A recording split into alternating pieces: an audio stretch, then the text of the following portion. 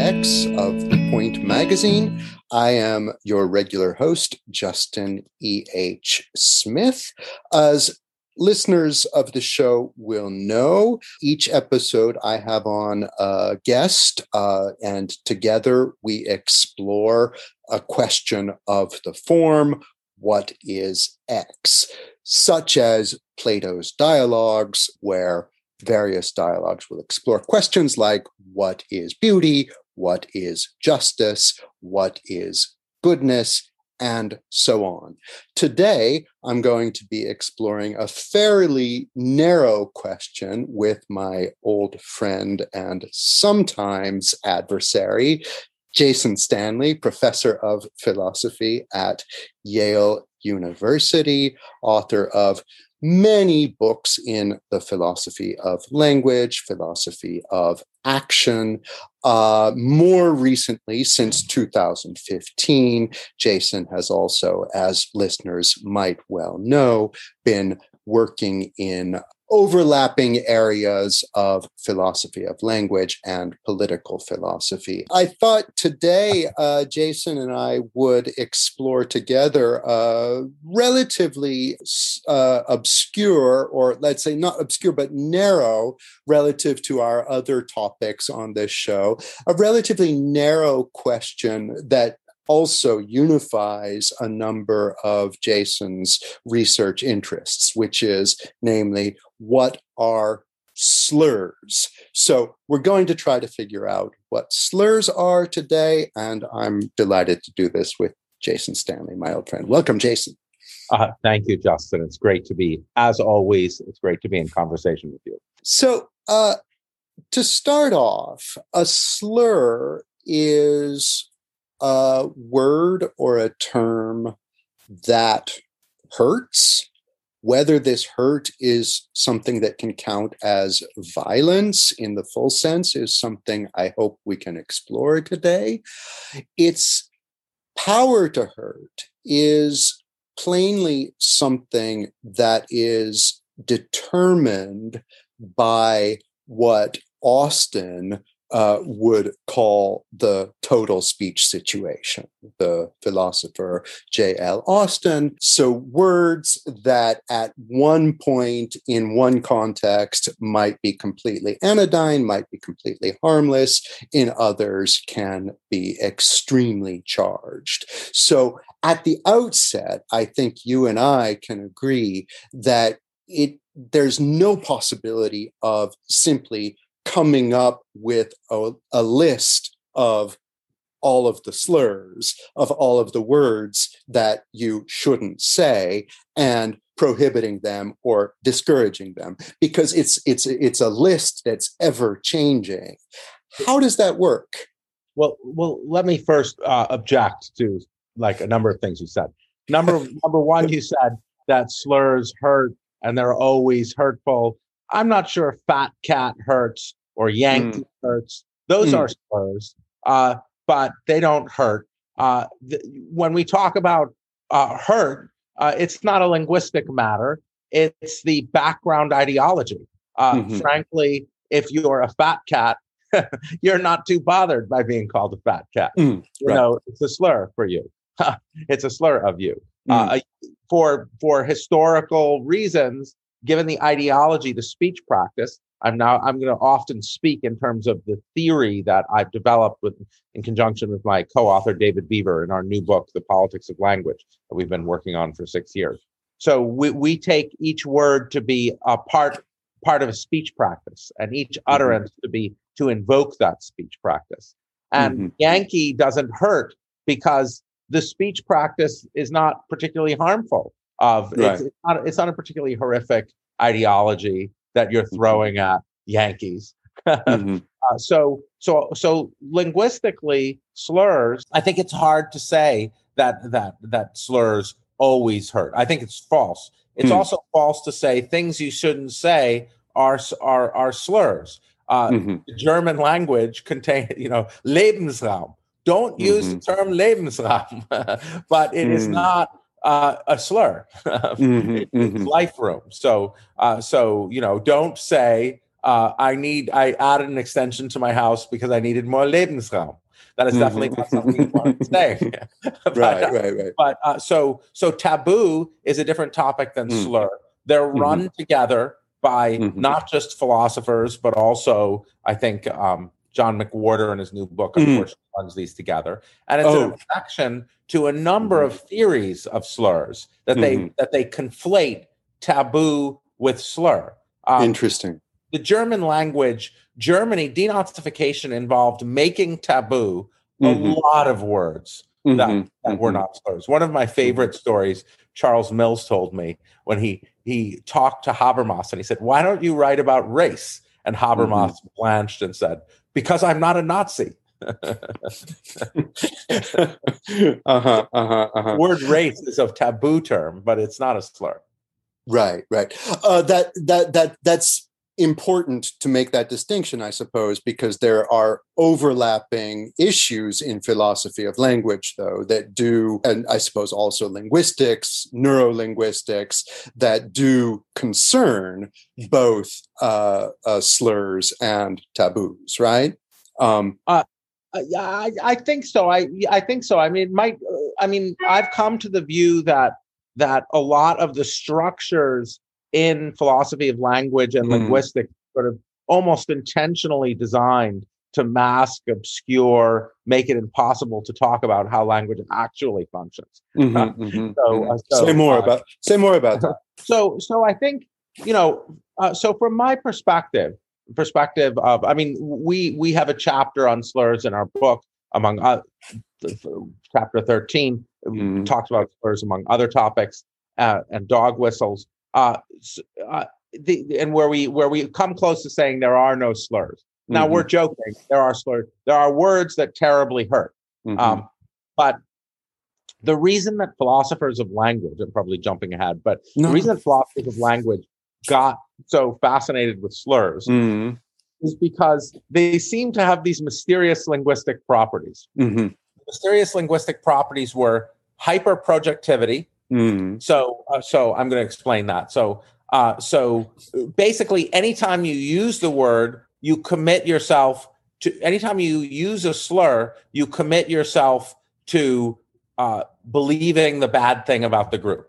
So if I say, I'll use the slur "fat cat," if I say he's not a fat cat, I'm nevertheless committing myself to the view that some wealthy people are fat cats, are bad and behave horribly and are obnoxious in the way wealthy people are. So I can't negate it. And furthermore, my commitment to it can't even be canceled, as we say in theory of presupposition. So to cancel a presupposition, here we're going to get a little technical.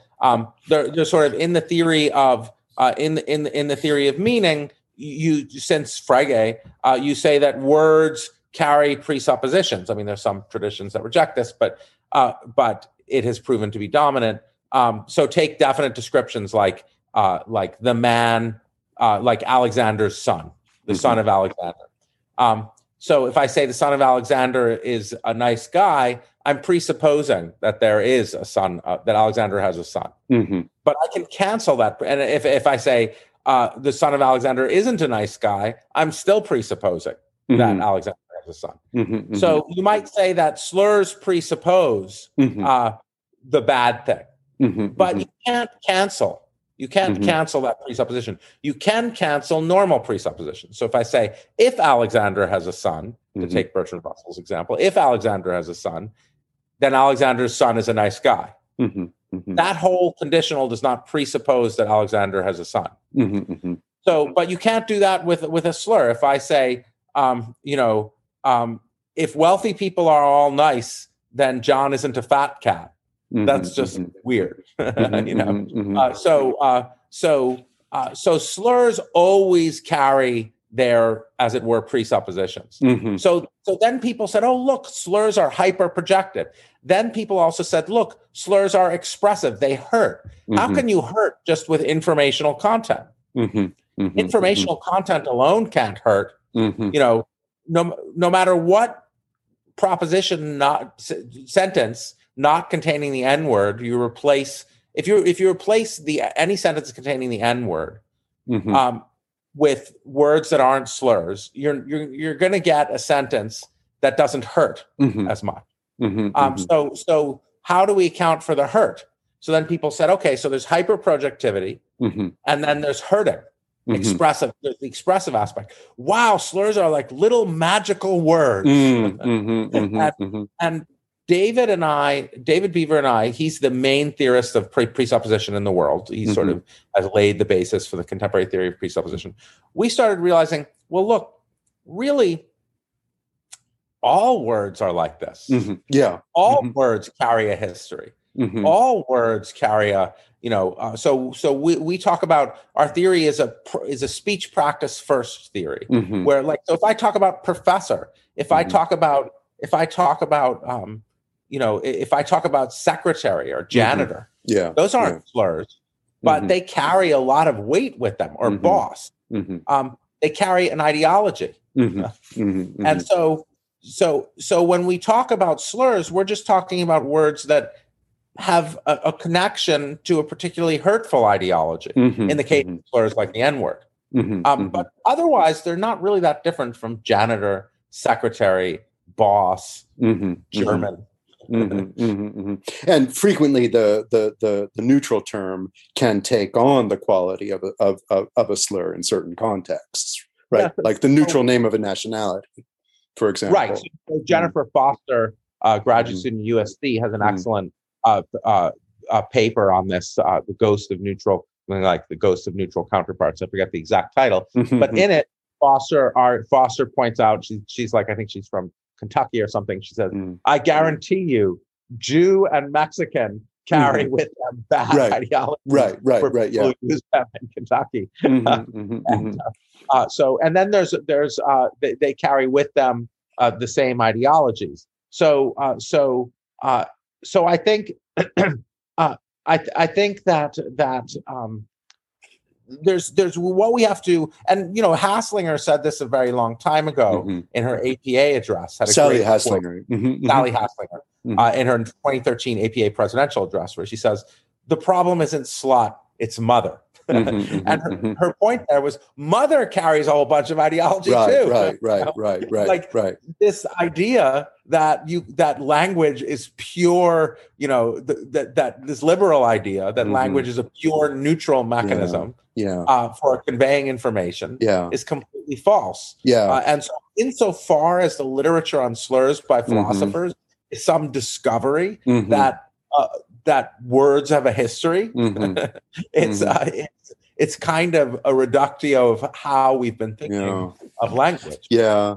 It's funny, isn't it? Because in analytic philosophy of language, typically the example sentences that are invoked have the air of neutrality, or who could read any ideology into this, like the cat is on the mat, or snow is white, or these others. And these are supposed to give you the impression of at least a certain domain of propositions that philosophy of language should focus on foremostly, that are non-ideological.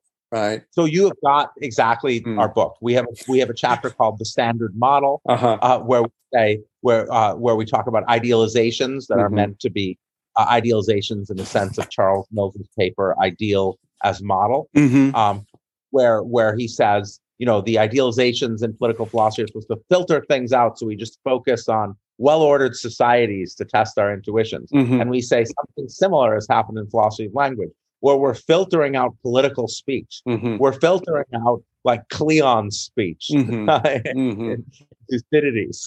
That's not really what we do. Explain what's going on there, right? So in the Mytilenean debate, and so we're filtering out the very aspects of language that make language so powerful and so studied and such a means of attention. And there's various excuses for this. There's, well, we don't have a model for that. We'll start with the easy case and then go to the more difficult cases. But it's the same thing as in Mills's criticism of political philosophy. That's why our book is subtitled an essay in non-ideal Right. philosophy, in a non-ideal theory. It's the same thing where Mills says, "Oh, you say you're going to get around to propaganda and ideology, but you never do." Right. Right. So, Right. so you say you're going to get around to rhetoric. You say you're going to get around to, and then our the idea behind David and my book and our new novel sort of theory is like, we don't even understand the simple parts of language unless we see that it's embedded in this larger thing. Right. Description is something so it's very Austinian. Description is something we do, as well as insulting, offending. Slurs hurt because one part of the story is because they connect to a hurtful ideology. Like the N word is connected to a hurtful ideology. Black can be offensive, but it's not like the N word, because the N word is connected very specifically to an ideology. So that, I mean, I find when I get anti-Semitic emails, it's much worse than when I get just, "You're dumb." It's weird, even though I try not to be affected by it. So, but there's no base non-ideological speech. Right. And the second reason slurs hurt is because you're slurring something. You're insulting. You're doing something. It's It's language that does something. It's language that does something.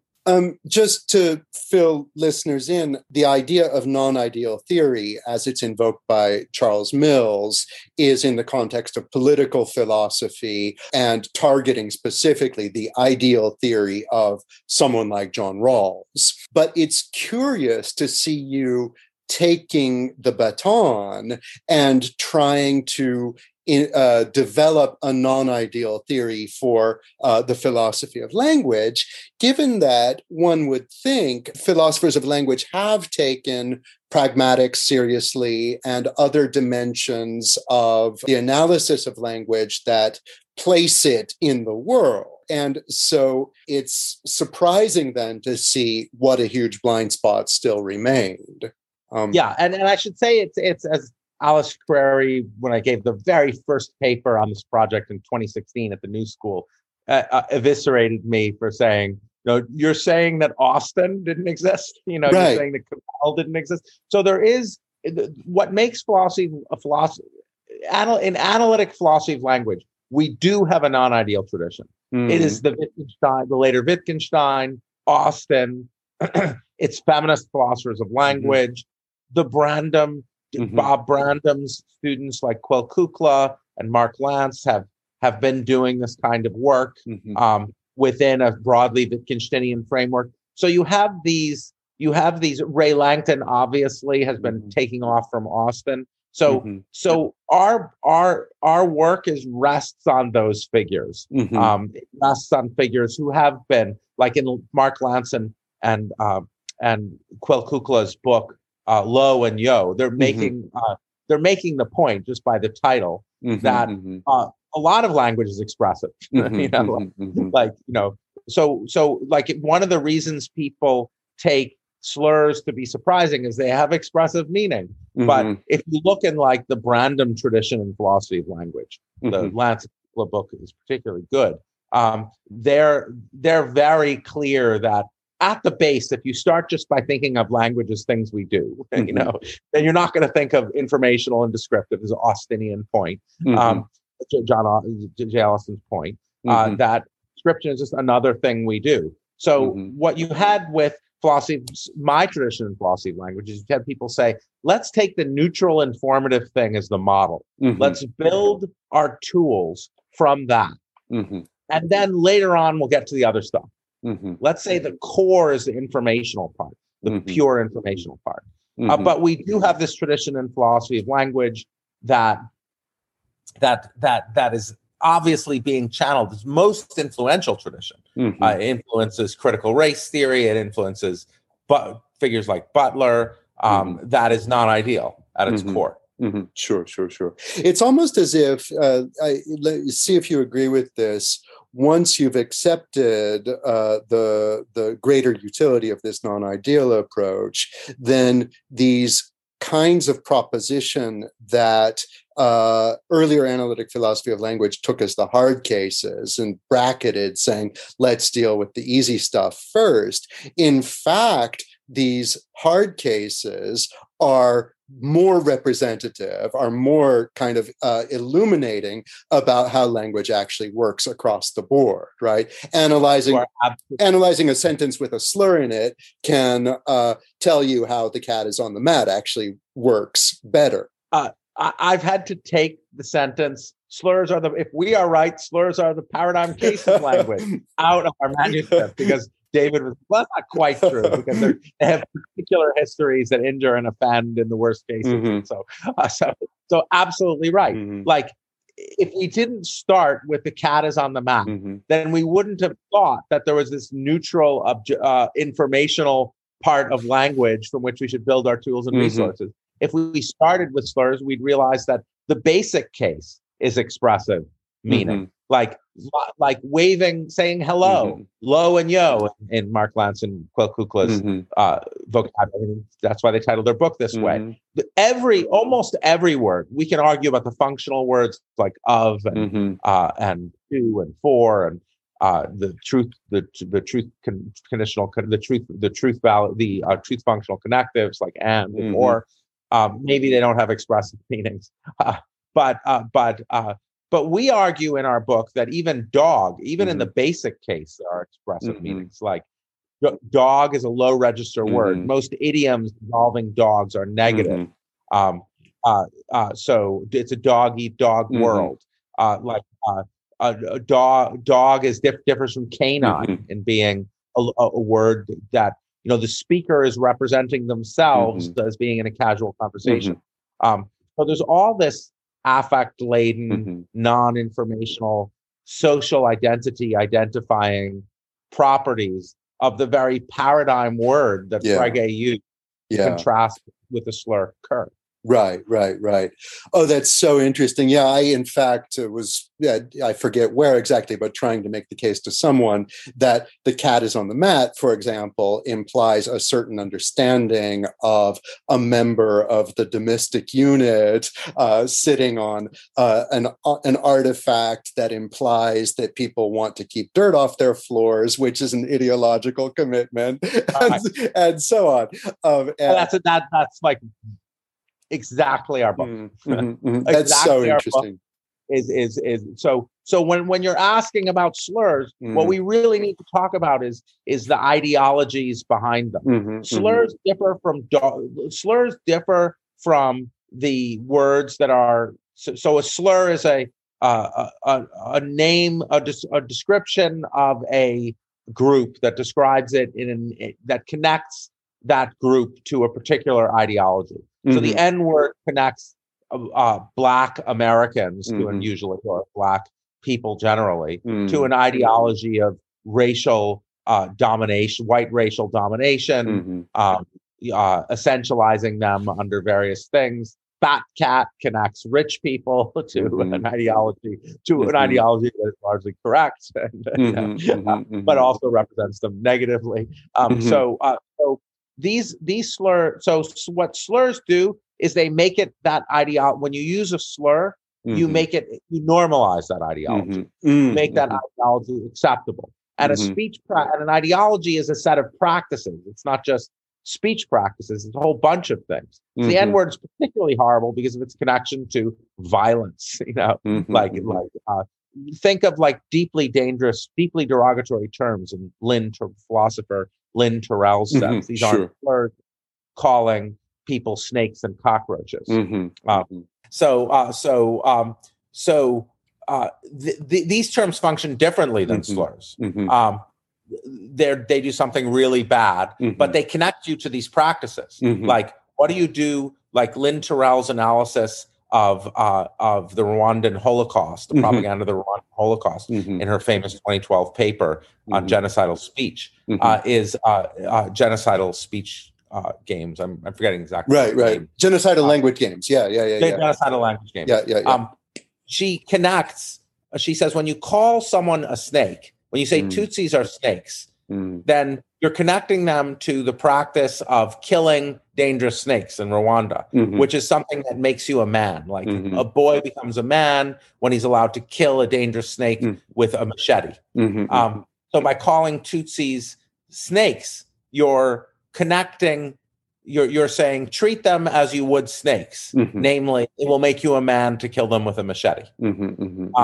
And when you call people, whole groups, rapists, like in the Rohingya, the Rohingya ethnic cleansing / genocide in Myanmar, you're saying treat them as you would rapists, with brutality, and slurs do that. They're rapists. We can talk. I mean, it has the effect. You're slurring a group by saying, they're rapists. You're slurring when you call people snakes, but it's not a slur. A slur is a constitutive part of a speech practice that is in this wider ideology that is set into a long social history. And to understand what a slur does, you need to do some history. You need to do some sociology. You need to understand why Yankee doesn't hurt. You need, and the N-word hurts. You need to understand, it's not linguistics, it's history. This might be returning to the question of taboos that you want to keep distinct, but I've been thinking about the N-word in particular because it is the one word in any language that I find I cannot contain within quotation marks, right? And, this is sometimes people try to point out that real profanity is such that the use mention distinction no longer applies, that it bleeds out of the quotation marks you try to put it in. There's only one word that I find I simply don't have quotation marks powerful enough to contain. But that was not always the case. That's been the case for maybe 10 or 15 years. I can remember a time when I was confident that quotation marks were powerful enough. And what has changed in me as a language user and as a master of the English language, what has changed in me in those 10 or 15 years is perhaps just a greater sensitivity to this history that you've invoked. But I don't think it's mostly in me. I think it's in the actual sociolinguistic reality I inhabit. No, that's right. It's a change that we've lived through in our lifetime. I think that you look at the 90s debates and they weren't about this at all. Like it wasn't people use the words, even in the critical race theory literature, they use the words. And so Butler certainly does an excitable speech. They mention them. It's a better way to put it. Yeah, they mention they don't use them. Sorry. They mention them. But that's something to be explained. And, as a theoretician, as a descriptive theoretician, which I am in the case of language, I'm not doing activism when I'm describing language. It's just so to me, it's a sociolinguistic thing that needs to be explained. So in our view, words are symbols. Words are symbols. They belong to practices. They're one kind of symbol. There are other kinds of symbols. Think about quoting a swastika. Quoting a swastika is a silly thing to do. Think of the images of lynchings, images of the Holocaust. These are images we're careful with. The N-word is an image like that. And I don't think that I think that Butler's right that you sometimes need those images for teaching purposes. But you need to be careful with them. Just as you need to be, I've stopped posting. I don't know about you, but I don't post any videos anymore of Black Americans being murdered or because there's no need. And there's also a fine line between between a kind of voyeurism and consciousness raising, right? Yeah, exactly. Yeah. So once you see words as symbols, Mm-hmm. then none of this becomes very mysterious at all. Mm-hmm. We're careful with symbols. Mm-hmm. You'd be if you put a swastika on your blackboard, I guarantee you there'd be some consternation, Mm-hmm. even though you could make a point of it. But Mm-hmm. it'd be a teaching moment in the same way but we're careful about symbols, and the N word has become a symbol of an ideology in much the way that a swastika is a symbol of an ideology. And it's I think again it's interesting to note that just within our lifetimes, the swastika as well in the 1970s was taken up as a symbol by outlaw bikers, by punks, and trying to move it up a level.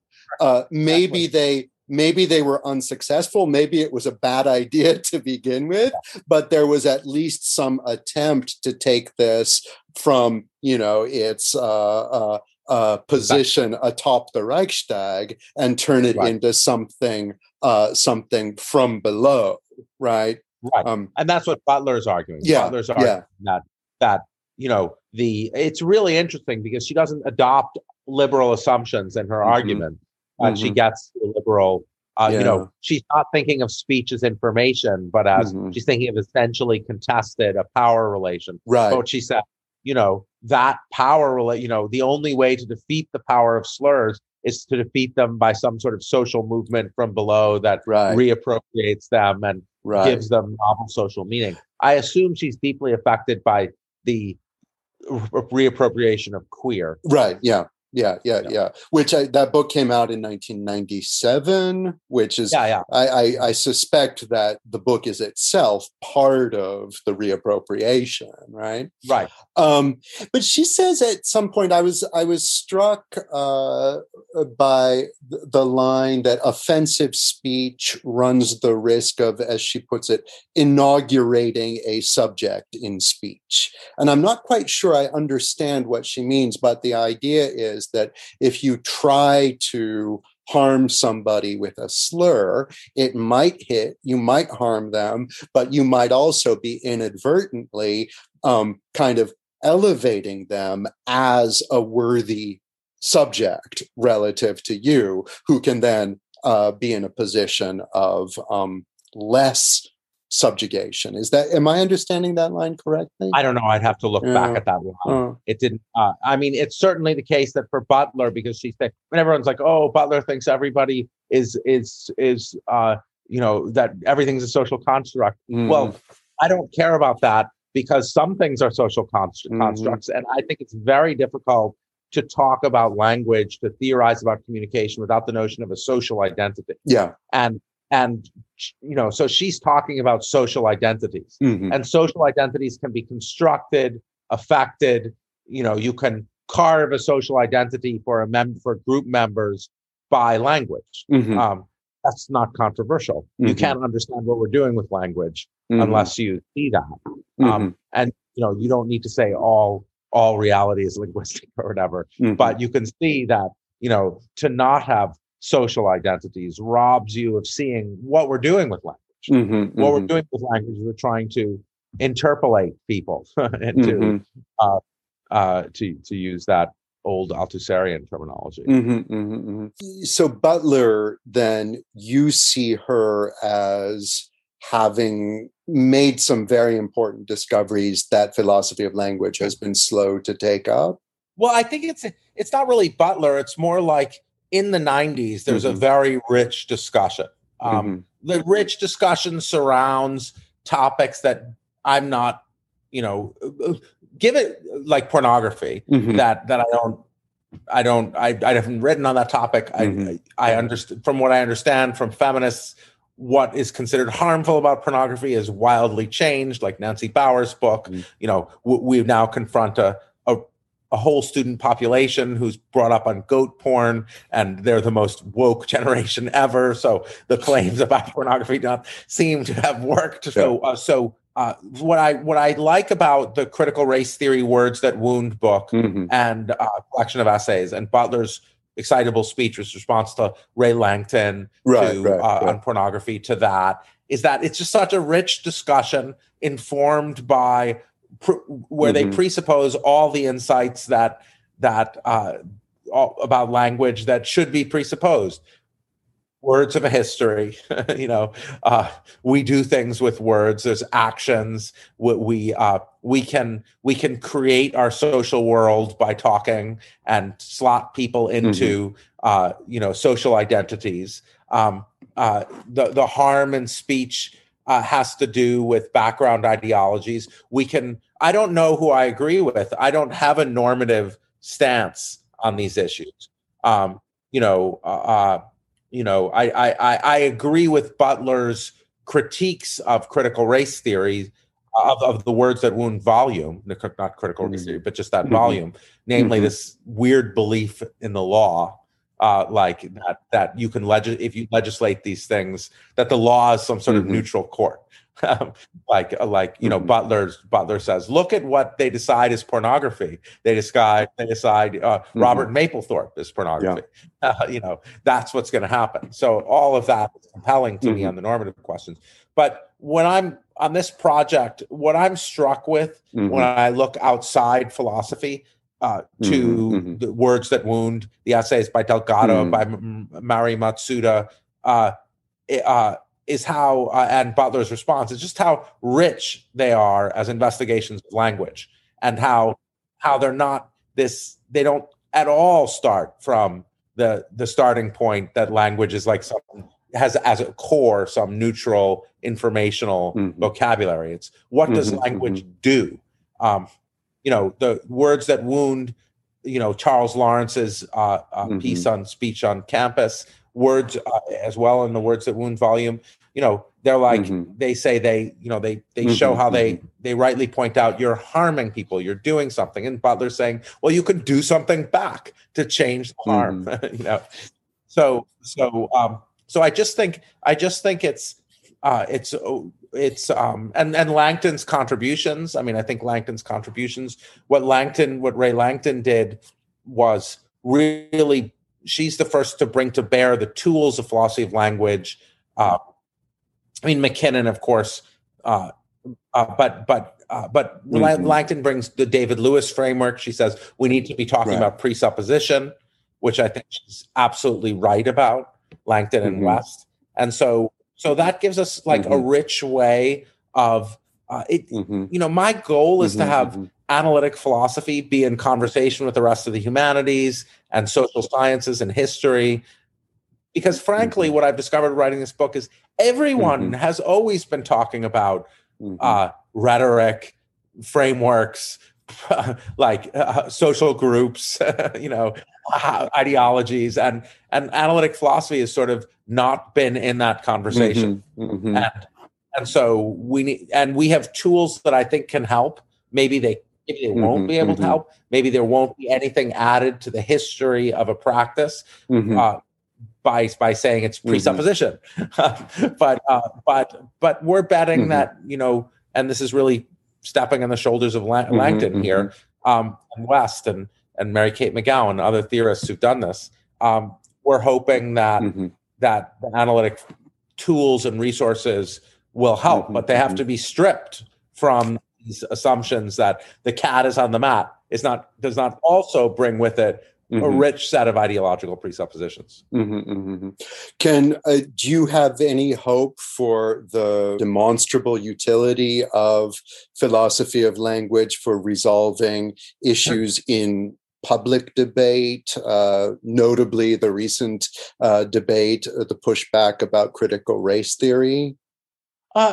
So I think the Words That Wound volume is a very particular intervention by critical race theory. It's different from, say, Derek Bell's work, which is I think more what's relevant I think critical for the current debate. The current debate is all about stopping the teaching of our history. That's what it's really about. and it links to the sort of Derek Bell's aspect of critical race theory and Kimberly Crenshaw, where they're saying our institutions have had these racist pasts, and then so we clean we erase explicit racists from the institutions, but we don't change how the institutions function. And if you don't change how the institutions function, what a surprise that they keep on functioning in a racist way. They keep on preserving, and there are other. So that's one. So if you erase the history of our racist past, well, then you look at you don't know that restricting votes has a racist past, and so you don't know that constantly dealing with crime rises in crime by militarized police is a racist practice of policing that dates back to the 1890s. Now I'm starting to see the very close connection in your project between slurs and dog whistling, right? Absolutely. And also the idea that you've defended before and that I've had my doubts about, but now I'm starting to see where it's coming from. The idea of unconscious dog whistling, right? If you don't know the history behind a term, then you can be contributing to the perpetuation of that history, but still, from your own point of view, in a perfectly innocent way. Absolutely. Right? So there's two, I mean, Jennifer Saul, so I want to make a distinction between two different things here with dog whistles. One, so Jennifer Saul talks about covert dog whistles, where people don't consciously self-identify as racist, but they have a background set of biases. And dog whistles really work there. I mean, it's really it's just incredible how the word welfare works in the American context to get a negative reaction when you describe things as welfare. But even if you don't have this unconscious set of biases, even if you're completely innocent, and this is something that you find in the Words That Wound book, examples like this, even if you have no understanding, if you use the word, we live in a society. Other people will understand that word in a certain way. So, the focus of our work is on this, trying to get out of the individualistic, mentalistic thought way of looking at communication and thinking about language as having a history, being a set of social practice, being embedded in a practice. So if a kid uses a homophobic slur without understanding, he's still using a word that has that long practice, long history. It's just a fact. And let's not look at people's heads or intentions, because that's what. I've had this experience recently of trying to explain to French people why, in the American political context, defending states' rights is so charged, and that's such a complicated chain of American history that means that when we hear people talking about what, from a European point of view, well, a federalist system is good, so the states should have rights. What's the problem? And exactly. Indeed, even if you didn't know that, it would still be a problem. What I hope, now we're getting to what I think is the biggest worry for my project, David Beaver, which is because what your point demonstrates is so much of understanding language is reading history. To understand why words have the communicative force they do, you need to know so much about local history, about the practices and history surrounding that expression, those expressions. So one might say, what is the extra fancy philosophy of language doing? Right. Isn't it all going to be a history lesson? And do you have a good answer for that? No, I hope. Well, I hope. I hope what we're doing is we're embedding the sort of orthodox philosophy of language into this wider framework, and we hope that it explains certain things, why it's so difficult to like it. You're like the main point of a debate is not actually what's going on often. Right. So you get that because it's presupposition. It's the background stuff. Yeah. It'll help. It helps us see why normalizing certain ways of talking leads to other kinds of behavior. Right. Right. So because you're presupposing a whole ideology. Right. You've invoked a few times the false ideal or the false expectation of neutrality in language. I always hate, like, when I'm in an airport or on an airplane and they start referring to the airplane as an aircraft, and to your luggage in the overhead bin, they refer to it as items. And there's this aspiration towards the totally neutral, uncharged terms.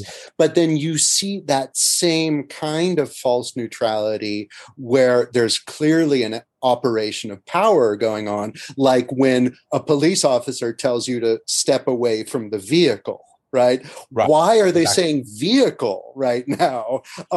They're pretending this is just neutral descriptive language, whereas you're thinking, "Oh, this guy's calling my car a vehicle. I'm in trouble." Right? Exactly. Yeah, that's a brilliant example, Justin. Step away from the vehicle. The ideological work that's done here, because the language, the technocratic language, is so often a way to demonstrate power. Not neutral. It's technocratic language is very often a way to demonstrate power, and that's why you have that recognition is very clearly there in Black feminism and say Patricia Hill Collins. Like they're always like, look, that's the Patricia Hill Collins to Christy Dotson epistemological move of saying privileging just this vocabulary as the only possible epistemic vocabulary, say the language of statistics, is very often a way to flex. To flex, yeah. It's all about the flexing, yeah. Exactly. But then it's deniable flexing, isn't it? It's deniable flexing, exactly. It's deniable flexing, exactly. And that's where, and so dog whistle too, so there's lots of this stuff about plausible deniability. That's where a slur is powerful, an explicit slur, because there's no deniability. So you're when you use a slur, you're rejecting the need for deniability. And so that's a linguistic move. You're explicitly rejecting the need for deniability. Right. So Ocasio-Cortez, Alexandra Ocasio-Cortez, is a remarkable little, in her speech to Congress, she's saying, when she was called a sexist slur, she said, if you allow people to do that openly, you're saying it's okay for people to do that. This is Mary Kate McGowan calls these. She says oppressive speech gives permissibility. So, but the slur is particularly, you're saying I don't need deniability. There's no deniability here at all. Whereas with code words, with the way technocratic language works, which is, I should just fess up. My father's his 1978 book. The Technological Conscience, Survival and Dignity, the Age of Expertise, is entirely about this point, how technocratic language is in fact anti-democratic. So because it's a power flex, and it's meant to make people feel inadequate. Yeah, I've been meaning to have a look at that. Manfred Stanley, is that right? Yeah, right. I was a bit flustered early on when I set out from the presumption of the unity of the questions of taboos on the one hand and slurs on the other. We can at least say that slurs are often taboo. We can say many slurs are taboo. Right. Or that the taboo terms, the core profanities in a language are often slurs. Yeah. I think. Well, the profanities "damn" isn't a slur. Right. So "damn" was my friend Tim Snyder doesn't allow his kids to curse, by which he means the one word they're not allowed to say is "damn." Right, because that's an oath. It's a malediction, right? Which really does at least pretend to have this magical conjurational power in language, right? That's so interesting. Forbidden words, in French, very common profanity is putain. So whore, which is both a slur and a taboo. You shouldn't say it. And it's also transmitting a whole ideological background view of sex work and women and so on, right? And that's the example that came most easily to mind when I was thinking of the two issues as the same, right? Right. So people are here. I mean, you always have the Lavelle Anderson and Ernie Laporte published a book, published a paper in News, arguing that something that I'm sympathetic with, that there's nothing really linguistically special about slurs. So I'm sympathetic with that part. All words are connected to ideologies. You need to explain something else with it's because as I've said, it's because they're only part of this ideology. So there's no deniability. There's no but they argue that slurs are just taboo. They're just on a list of taboos, and that's just wrong because there are many taboo. They just say slur and taboo are the same thing, but that's wrong because denazification. Right. Generally, like in Brazil, there's a reverse thing. So Butler talks about a social movement to make words acceptable again. In Brazil, after the military dictatorship ended, it was quite impermissible to go around calling your opponents Marxists. That was like a death sentence during the military dictatorship.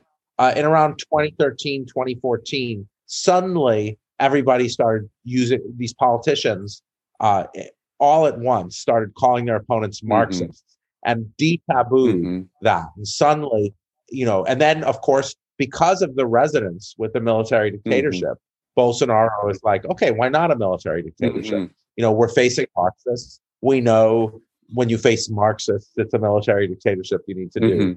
It's that whole, taboos come and go, and they come and go with an entire structure.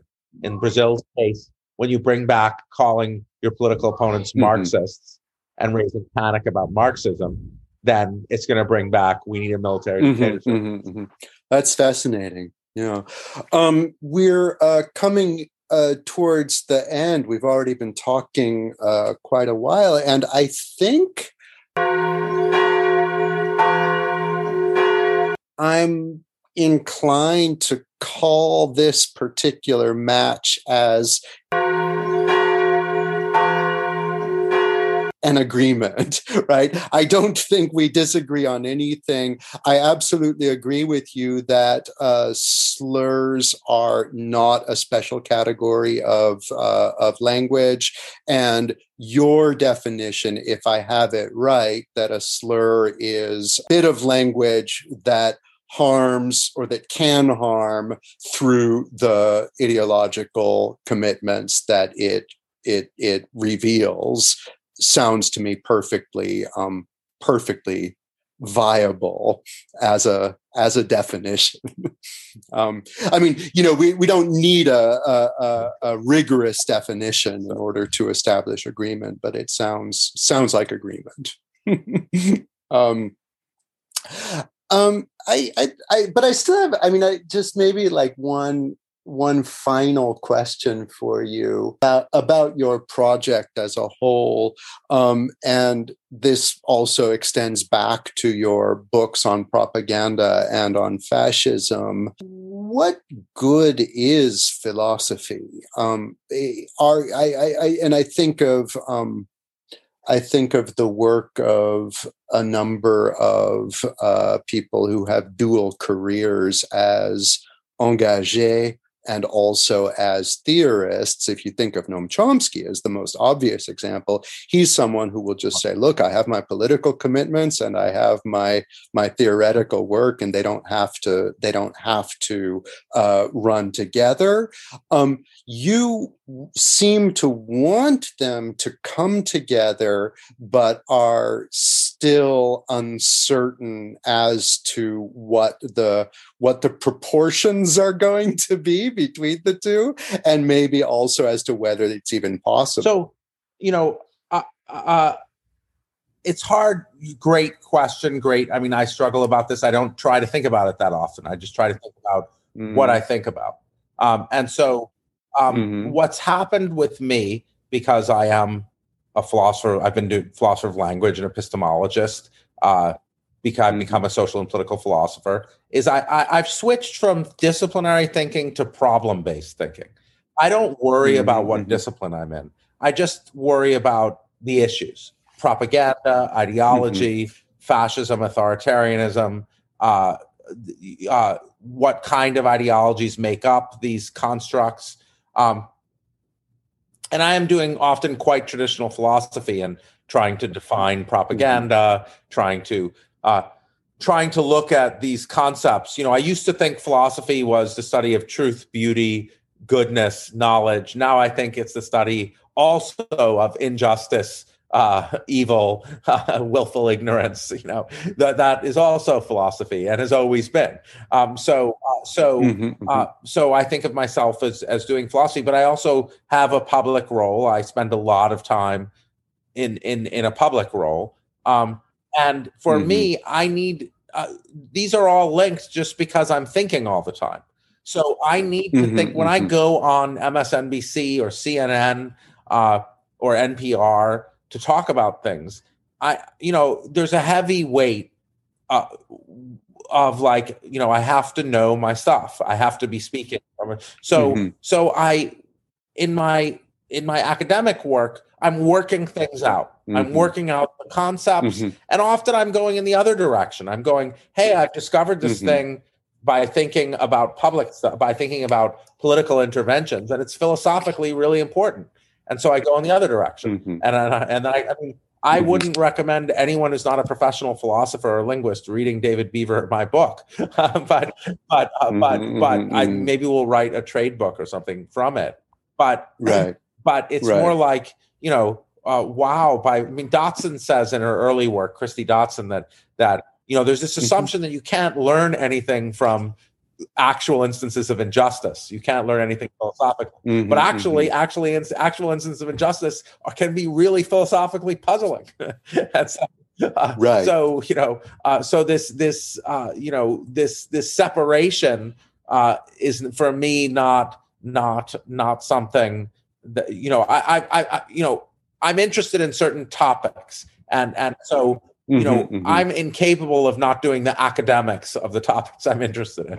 When I wrote my fascism book, I spent years researching the history of fascism. I had a great committee here with Tim Snyder and Marcy Shore and others, and helping me. But same here. Like I mean, I've been working on this book for 6 years. It's a book in philosophy of language. It's my core area, core field.